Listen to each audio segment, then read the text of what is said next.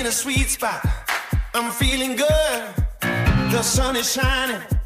I knew it would. The world's a playground. I'm in the clouds. Let me show you what it's all about. Check it out. Varje vecka tar vi tempen på vad som händer inom den digitala världen. Så med vår omvärldsbevakning så ser vi till att du enkelt håller dig uppdaterad. Vi pratar om veckans räckvidd, update och spaning. Och det handlar om allt från nya uppdateringar och funktioner till vad det snackas om på sociala medier. Vi spånar även om vad som kommer ske framöver i den digitala världen. Den här podden är byggd på vårt koncept som vi har haft sedan början av 2017 i bloggformat. Och den hittar du på vår hemsida med samma namn. Välkommen till veckans digitala check.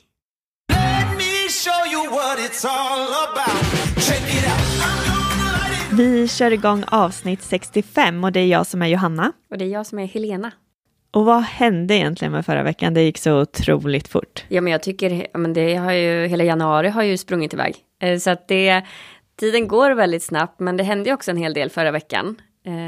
Och det har egentligen dragit igång nu så att vi har varit ute och gjort flera intervjuer, haft flera möten med våra kunder men också varit med medarbetarna på arbetet. Så att det är väldigt roligt och det är då också dagarna går otroligt fort. Verkligen, och vi var ju bland annat med JV Rörservice på ett av deras projekt där vi intervjuade både medarbetarna men också deras uppdragsgivare som pratade om projektet och deras samarbete, och det brukar ju alltid bli ett väldigt bra resultat när vi publicerar just de texterna. Sen så har vi haft, med Volkswagen Finans så hade vi ett roligt planeringsmöte med HR-avdelningen där det kom fram massor med bra.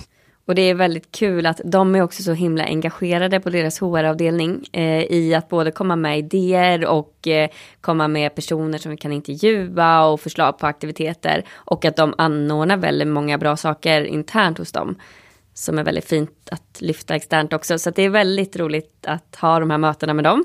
Man känner sig alltid lika inspirerad och kreativ efteråt. Men sen så var vi också med på en av våra kunders styrelsemöten där vi pratade om statistik för kampanjer som har genomförts och arbetet i stort med sociala medier, men också specifikt om LinkedIn. Ja, för att ge dem lite mer trygghet. Det är också en bransch där personerna själva inte är så aktiva än, så där vill vi hjälpa till och skapa ett mer engagemang, dels för dem själva men också för deras olika företag, för det är en branschförening som vi jobbar med. Och när vi ändå är inne på LinkedIn nu så är det ju någonting som vi kommer komma tillbaka till mer när vi pratar om veckans spaning. Så det får ni lite senare i poddavsnittet. Men vad hände mer? Vi avslutade ju veckan på topp. Ja, det gjorde vi. Och firade Per på Stark relation som är våran kund. Han anordnade en AV för att han fyllde år i torsdags och på Strandvägen 1, och det var en jätterolig kväll. Det var det verkligen, och vi var ju där och både fotade men också minglade såklart, och det var väldigt kul att få fira Per på det sättet med väldigt många av hans vänner, för att han alltid är den som styr och ordnar för andra och är så himla genuin och ödmjuk, så att det är väldigt härligt. Det var han verkligen värd. Men nu är det en ny vecka så att vi går över på förra veckans räckvidd, och det handlar om någonting som egentligen inte har fått synlighet på sociala medier, för Universal och TikTok är ju en stor konflikt, och det här har bidragit till att flera låtar från artister har ju försvunnit från TikTok. Och utifrån artiklar som har publicerats om den här konflikten så kan vi läsa att Universal ville ha ett licensavtal som skulle säkerställa bättre ersättning för låtskrivarna och artisterna, och att egentligen då att TikTok inte mötte det här kravet, och därför så vart det inget nytt avtal dem emellan. Nej, så att deras befintliga avtal tog i slut i onsdag, så i torsdags ändå när det inte fanns något nytt så började låtarna försvinna. Och sen hur den här konflikten artar sig framåt får vi ju se. Det är ju väldigt många artister som har TikTok som en marknadsföringskanal såklart när de ska släppa nya album och låtar, och att kunna outa sin låt där. Och att inte ha den möjligheten då, det påverkar ju dem såklart. Men ja, TikTok gick ut i ett eget pressmeddelande och skrev att Universal sätter sitt eget intresse före artisterna och låtskrivarnas, medan Universal hävdar tvärtom. Så att ja, vi får helt enkelt se hur det artar sig.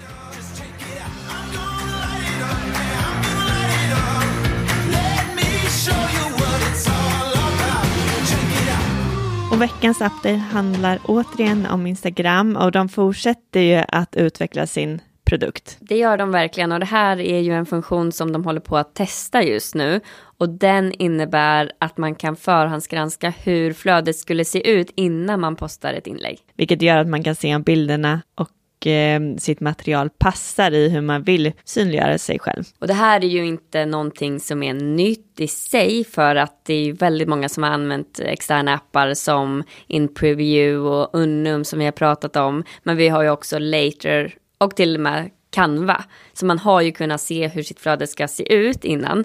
Men det här innebär nu helt enkelt att man kan se det direkt i Instagram och att man inte behöver ett tredjepartsverktyg för att kunna göra det. Ja, vi pratade lite om det här när vi såg att de håller på att testa den här funktionen. För hur användbar är den egentligen för oss som jobbar också med sociala medieplaner, att vi sitter med strategier och innehåll för liksom veckor framåt och planerar flödena, innehållet utifrån, som vi har varit inne på, olika teman, men också då utifrån temana att det blir en bra spridning i flödet och att också layouten då ska bli snygg. Så kan vi inte riktigt se om den här uppdateringen innebär att man kan se innehåll som man har tidsinställt tidigare. Troligtvis så är det bara de inläggen som är publicerade och pinnade som man kan se innan man publicerar då.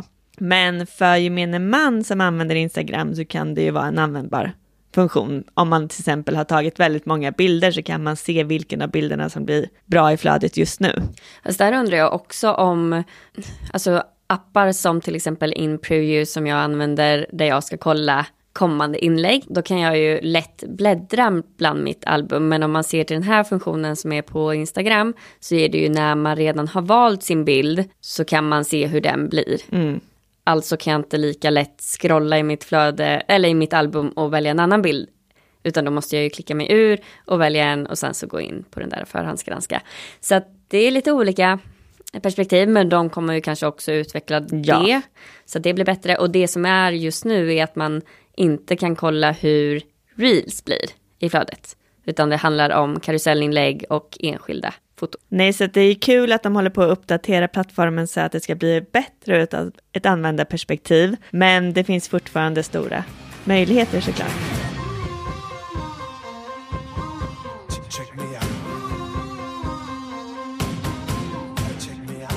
Och när vi ändå är inne på möjligheter så tycker jag att vi kan gå över direkt på veckans spaning. Ja, för vi får ju en del frågor, särskilt också efter förra avsnittet när vi pratade om EGC, om hur man kan få med sig medarbetarna i arbetet, främst då på LinkedIn, att göra dem mer aktiva. Och med EGC, för er som inte har lyssnat på det tidigare, så är det alltså Employee Generated Content vi pratar om. Att medarbetarna själva tar fram innehåll och publicerar på sina egna kanaler, men också som kan användas sen på företagets konton. Och då tänkte vi att vi kunde prata lite om hur vi lägger upp arbetet med att göra medarbetarna delaktiga. Och vi tycker ju alltid att det är bra att börja med en workshop. Och det här kan man göra i olika skalor. Antingen att man kanske har en ambassadörsgrupp och börjar med workshopen, eller om man tar enskilda avdelningar, eller om man faktiskt tar alla medarbetare på företaget som kan gå den här workshopen. Och som vi hintade om där lite i början av avsnittet så är det ju LinkedIn som vi kommer fokusera på just nu. Man kan ju också såklart anordna workshops och allt det här vi pratar om och applicera det på till exempel Instagram om man skräddarsyr det för just det. Eller andra plattformar. Men idag så pratar vi om LinkedIn. Och vi vet ju att det finns stora utmaningar i att få medarbetarna engagerade och delaktiga i att skapa innehåll. Vi jobbar ju med det här varje dag. Vi har hjälpt många olika företag att få igång medarbetarna och sett otroliga resultat när man väl har fått igång dem. Och jag tänker att vi kan lyfta upp några anledningar till varför medarbetare inte publicerar på LinkedIn. Ofta handlar det ju om osäkerhet av något slag. Och det kan ju handla om att de inte känner sig bekväma med plattformen. Eller att de inte vet vad företaget är okej med att de får och inte får publicera. Eller bara helt enkelt att de inte har kunskap. Och vissa är ju väldigt öppna med det. Och tid. Absolut. För såklart så krävs det ju tid för att också att företagen ger tid till att de faktiskt kan publicera på LinkedIn. Men också att de behöver oftast bara få verktyg och lite hjälp på traven hur de kan strukturera sin användning. Och det är därför vi ska gå in på den här workshopen då som vi brukar hålla. Men jag ska bara också flika in där när det gäller tid, så är det ju att ju mer ovan man är, desto längre tid tar det ju. Så i början är det alltid en längre startsträcka skulle vi säga. Men när man väl har fått in det här, då kommer det ju gå snabbare även för medarbetare som inte har det som sitt arbetsområde. Men vi går tillbaka till workshop. Du skulle hoppa in där. Ja, för vi brukar dela upp då den här workshopen i olika delar. Och del 1 då handlar om LinkedIn som plattform. Där pratar vi oftast om de olika funktionerna som finns, vad man kan göra på LinkedIn, hur plattformen är uppbyggd, lite algoritmer, men också hur man bygger upp sin egen profil. För det tycker vi är sitt första steg, att man har en profil som är uppdaterad med relevant information så att man kan bli sökbar, men också att man sen när man börjar publicera eller bygga sitt nätverk faktiskt har en snygg och uppdaterad profil. Del 2 i en sån här workshop handlar ju om att vi pratar om hur man kan bygga sitt nätverk på LinkedIn, och att det framförallt handlar väldigt mycket om struktur och rutiner.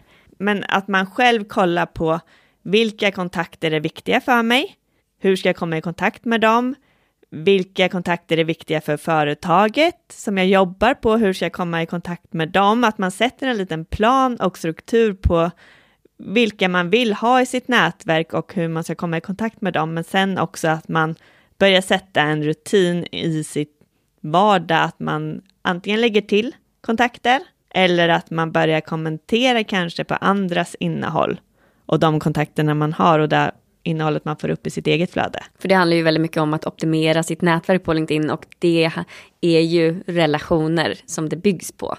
Så att där interagera med andras innehåll, men också vara uppsökande i sitt arbete.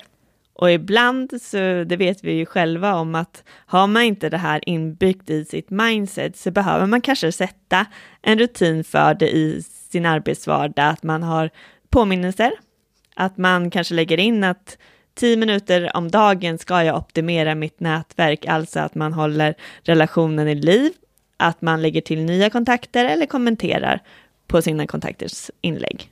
Man kan ju också då synka med kollegorna, så att man kanske sätter sig 2-3 stycken och säger så här: okej, men nu ska vi lägga 5 minuter på det här. Eller att man hjälper till att påminna varandra.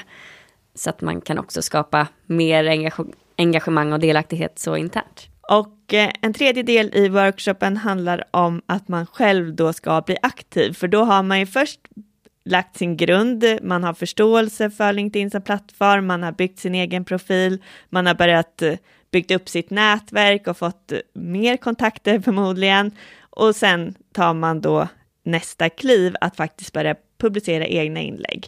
Och här brukar vi lägga störst fokus. Ja, det är också här vi ser mest osäkerhet ju. Och här handlar det också om att ha en struktur och plan för sitt innehåll. Vi har ju pratat mycket om hur man kan bygga sociala mediestrategier för företag här i podden. Men det är lite där man gör också som individ, alltså sitt eget flöde.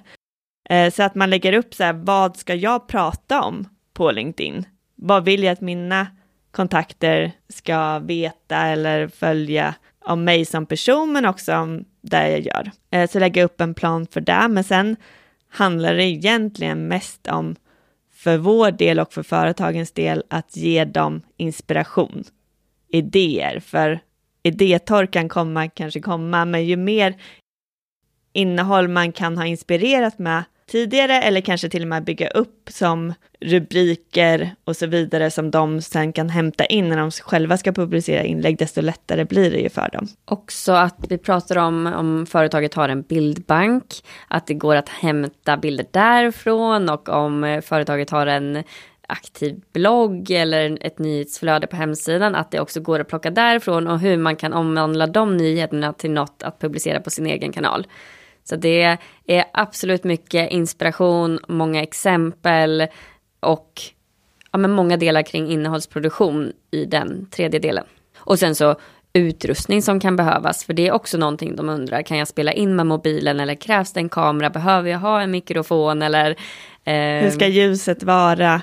Exakt, alla sådana delar. Att man också ger de förutsättningarna som krävs för att de ska veta när det väl är dags. Ett fjärde tips från oss är ju att skapa en sociala mediepolicy som medarbetarna också kan förhålla sig till när de själva blir aktiva på olika plattformar.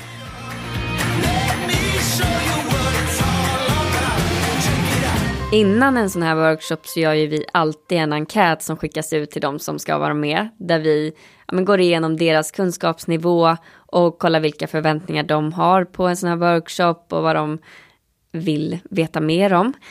Det gör ju att vi kan bygga en workshop som blir utifrån vad deras nivå är. Också att de får vara delaktiga i processens gång, för det är där vi märker stor skillnad. Ju mer man involverar medarbetarna i arbetet, desto mer engagemang får man i gengäld. Men man blir ju mer motiverad, det är ju allmänt känt, om man får vara delaktig. Så att det är ju superbra. Och någonting som vi också lägger som grund är ju fördelarna med att göra ett sånt här jobb. Alltså fördelarna för dem själva, att de bygger sitt egna varumärke. Men också fördelarna för företaget i stort, att man stärker det varumärket och också kan attrahera nya medarbetare, kollegor då, men också kunder. Och allt det här är ju någonting som blir bra för individen i sig också. Så det här är ju lite tankar kring hur vi jobbar med att få medarbetarna involverade och delaktiga i innehållsproduktionen. Det går ju att göra på många olika sätt och det gör vi ju också. Vi arbetar ju på lite olika sätt beroende på individer men också olika typer av företag. Men vi tycker att det här har gett ett väldigt bra resultat. Och sen så går vi in på varje del för sig då. Någonting som jag älskar med att hålla såna här workshops men också andra workshops är ju att vi skapar övningar som gör att de hela tiden är med. Så att det blir ingen föreläsning eller någon dragning på det sättet utan de är delaktiga. Ja, och får skapa material eller får göra övningar och för att diskutera olika frågor. Och, vi märker vi märker ju att det kommer ju fram så otroligt mycket bra idéer som vi sen kan använda oss av efteråt, både ur ett företagsperspektiv men också för de själva, att de får ju så mycket idéer av varandra att spinna vidare på. Ja, så det är väldigt, jättekul. Väldigt kul att se just det, för att det kan ju vara inledningsvis att de är så här, nej men vad ska jag skriva om? Nej men det här, det vet jag inte om är intressant för någon annan eller... Och att vissa saker är så självklara för en själv, det vet ju vi också i vårt jobb, men så kan man skriva om det och så blir det så här, ja men gud, att det uppskattas utåt. Och ja, vi ser ju ofta. Det blir en ögonöppnare för alla parter som är med. Nej men jättekul, och det finns jättemycket att bygga vidare på kring det här ämnet såklart. Och det här var ju specifikt kring LinkedIn som sagt, men det finns ju så många andra plattformar att nämna och prata om, så att det kanske kan bli framtida poddavsnitt. För nu är det dags att avrunda för idag. Stort tack igen till alla er som lyssnar. Vi är jätteglada att fler kommer till podden och vi hörs nästa gång helt enkelt. I'm in the clouds. Let me show you what it's all about.